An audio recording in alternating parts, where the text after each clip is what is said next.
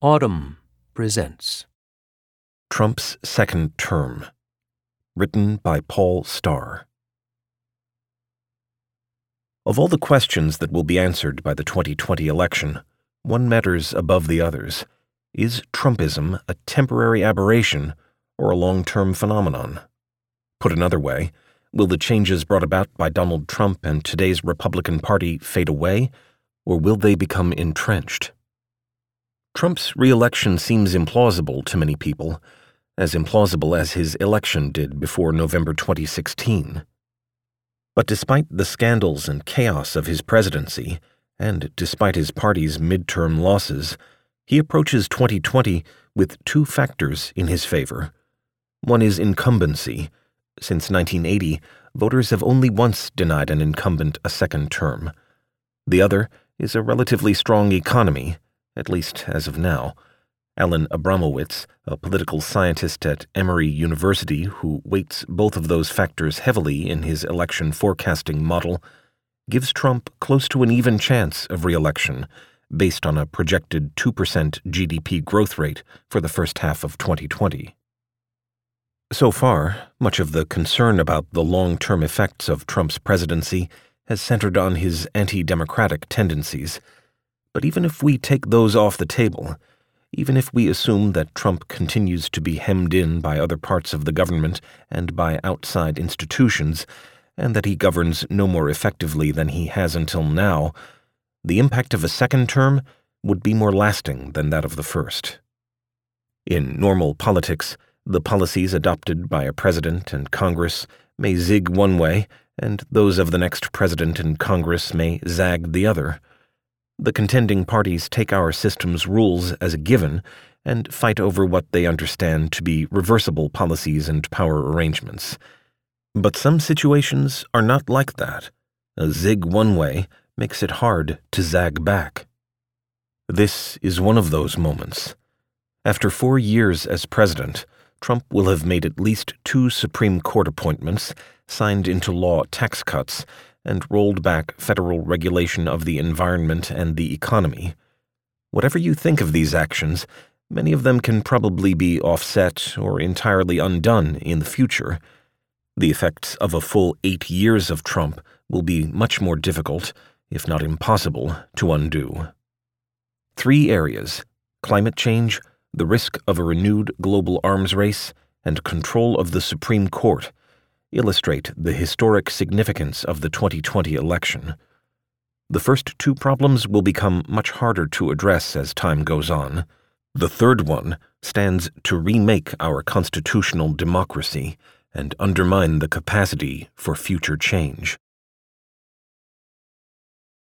In short, the biggest difference between electing Trump in 2016 and re-electing Trump in 2020 would be irreversibility. Climate policy is now the most obvious example. For a long time, even many of the people who acknowledged the reality of climate change thought of it as a slow process that did not demand immediate action. But today, amid extreme weather events and worsening scientific forecasts, the costs of our delay are clearly mounting, as are the associated dangers. To have a chance at keeping global warming below 1.5 degrees Celsius, the objective of the Paris Climate Agreement, the Intergovernmental Panel on Climate Change says that by 2030, CO2 emissions must drop some 45% from 2010 levels. Instead of declining, however, they are rising. In his first term, Trump has announced plans to cancel existing climate reforms, such as higher fuel efficiency standards and limits on emissions from new coal-fired power plants, and he has pledged to pull the United States out of the Paris Agreement. His re-election would put off a national commitment to decarbonization until at least the second half of the 2020s, while encouraging other countries to do nothing as well. And change that is delayed becomes more economically and politically difficult. According to the Global Carbon Project, if decarbonization had begun globally in 2000, an emissions reduction of about 2% a year would have been sufficient to stay below 2 degrees Celsius of warming. Now, it will need to be approximately 5% a year. If we wait another decade, it will be about 9%. In the United States, the economic disruption and popular resistance sure to arise from such an abrupt transition may be more than our political system can bear. No one knows, moreover, when the world might hit irreversible tipping points, such as the collapse of the West Antarctic ice sheet, which would likely doom us to a catastrophic sea level rise. The 2020 election will also determine whether the U.S. continues on a course that all but guarantees another kind of runaway global change, a stepped-up arms race, and with it a heightened risk of nuclear accidents and nuclear war. Trump's America First doctrine, attacks on America's alliances, and unilateral withdrawal from arms control treaties have made the world far more dangerous. After pulling the United States out of the Iran nuclear agreement, in so doing badly damaging America's reputation as both an ally and a negotiating partner, Trump failed to secure from North Korea anything approaching the Iran deal's terms, leaving Kim Jong-un not only unchecked, but with increased international standing. Many world leaders are hoping that Trump's presidency is a blip, that he will lose in 2020, and that his successor will renew America's commitments to its allies and to the principles of multilateralism and non-proliferation. If he is reelected, however, several countries may opt to pursue nuclear weapons, especially those in regions that have relied on American security guarantees, such as the Middle East and Northeast Asia. At stake is the global non-proliferation regime that the United States and other countries have maintained over the past several decades to persuade non-nuclear powers to stay that way. That this regime has largely succeeded is a tribute to a combination of tactics, including U.S. bilateral and alliance-based defense commitments to non-nuclear countries, punishments and incentives, and pledges by the U.S. and Russia, as the world's leading nuclear powers, to make dramatic cuts to their own arsenals. In his first term, Trump has begun to undermine the non-proliferation regime and dismantle the remaining arms control treaties between Washington and Moscow. In October, he announced that the U.S. would withdraw from the Intermediate Range Nuclear Forces (INF) treaty signed in 1987 by Ronald Reagan and Mikhail Gorbachev. While the Russian violations of the treaty that Trump cited are inexcusable, he has made no effort to hold Russia to its obligations. To the contrary, by destroying the treaty, he has let Russia off the hook.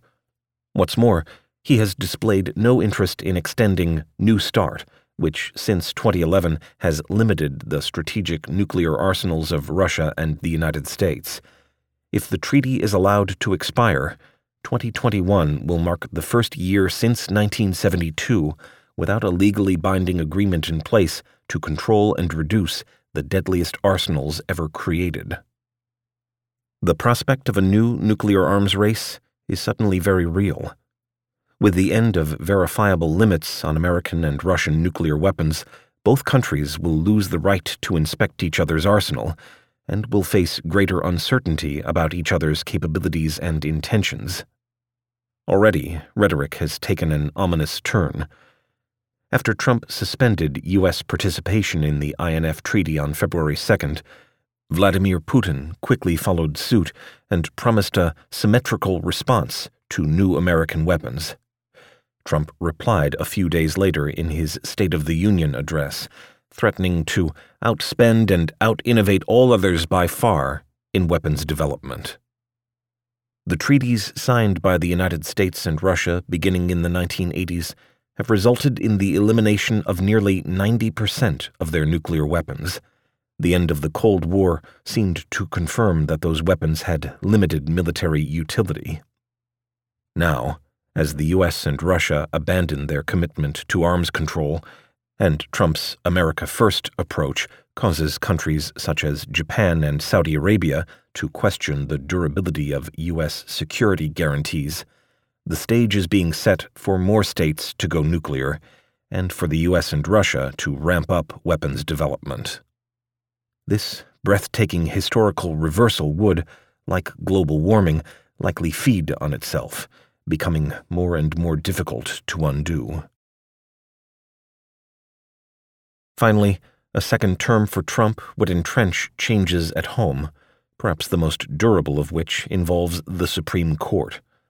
With a full 8 years, he would probably have the opportunity to replace 2 more justices. Ruth Bader Ginsburg will be 87 at the beginning of the next presidential term, and Stephen Breyer will be 82. Whether you regard the prospect of 4 Trump-appointed justices as a good or a bad thing will depend on your politics and preferences, but there is no denying that the impact on the nation's highest court would be momentous. Not since Richard Nixon has a president named 4 new Supreme Court justices, and not since Franklin D. Roosevelt has one had the opportunity to alter the court's ideological balance so decisively. In Nixon's time, conservatives did not approach court vacancies with a clear conception of their judicial objectives or with carefully vetted candidates. Both Nixon and Gerald Ford appointed justices who ended up on the court's liberal wing. Since then, however, the conservative movement has built a formidable legal network designed to ensure that future judicial vacancies would not be squandered. The justices nominated by recent Republican presidents reflect this shift. But because the court's conservative majorities have remained slim, a series of Republican appointees, Sandra Day O'Connor, Anthony Kennedy, and most recently John Roberts, have, by occasionally breaking ranks, held the court back from a full-scale reversal of liberal principles and precedents. With a 7-2 rather than a 5-4 majority, however, the court's conservatives could no longer be checked by a lone swing vote. Much of the public discussion about the court's future focuses on Roe v. Wade and other decisions expanding rights, protecting free speech, or mandating separation of church and state. Much less public attention has been paid to conservative activists' interest in reversing precedents that, since the New Deal era, have enabled the federal government to regulate labor and the economy. In the late 19th and early 20th centuries, conservative justices regularly struck down laws and regulations such as limits on work hours. Only in 1937, after ruling major New Deal programs unconstitutional, did the court uphold a state minimum wage law. In the decades that followed, the court invoked the Constitution's Commerce Clause, which authorizes Congress to regulate interstate commerce, as the basis for upholding laws regulating virtually any activity affecting the economy. A great deal of federal law, from labor standards to the Civil Rights Act of 1964 to health and environmental regulation, rests on that foundation.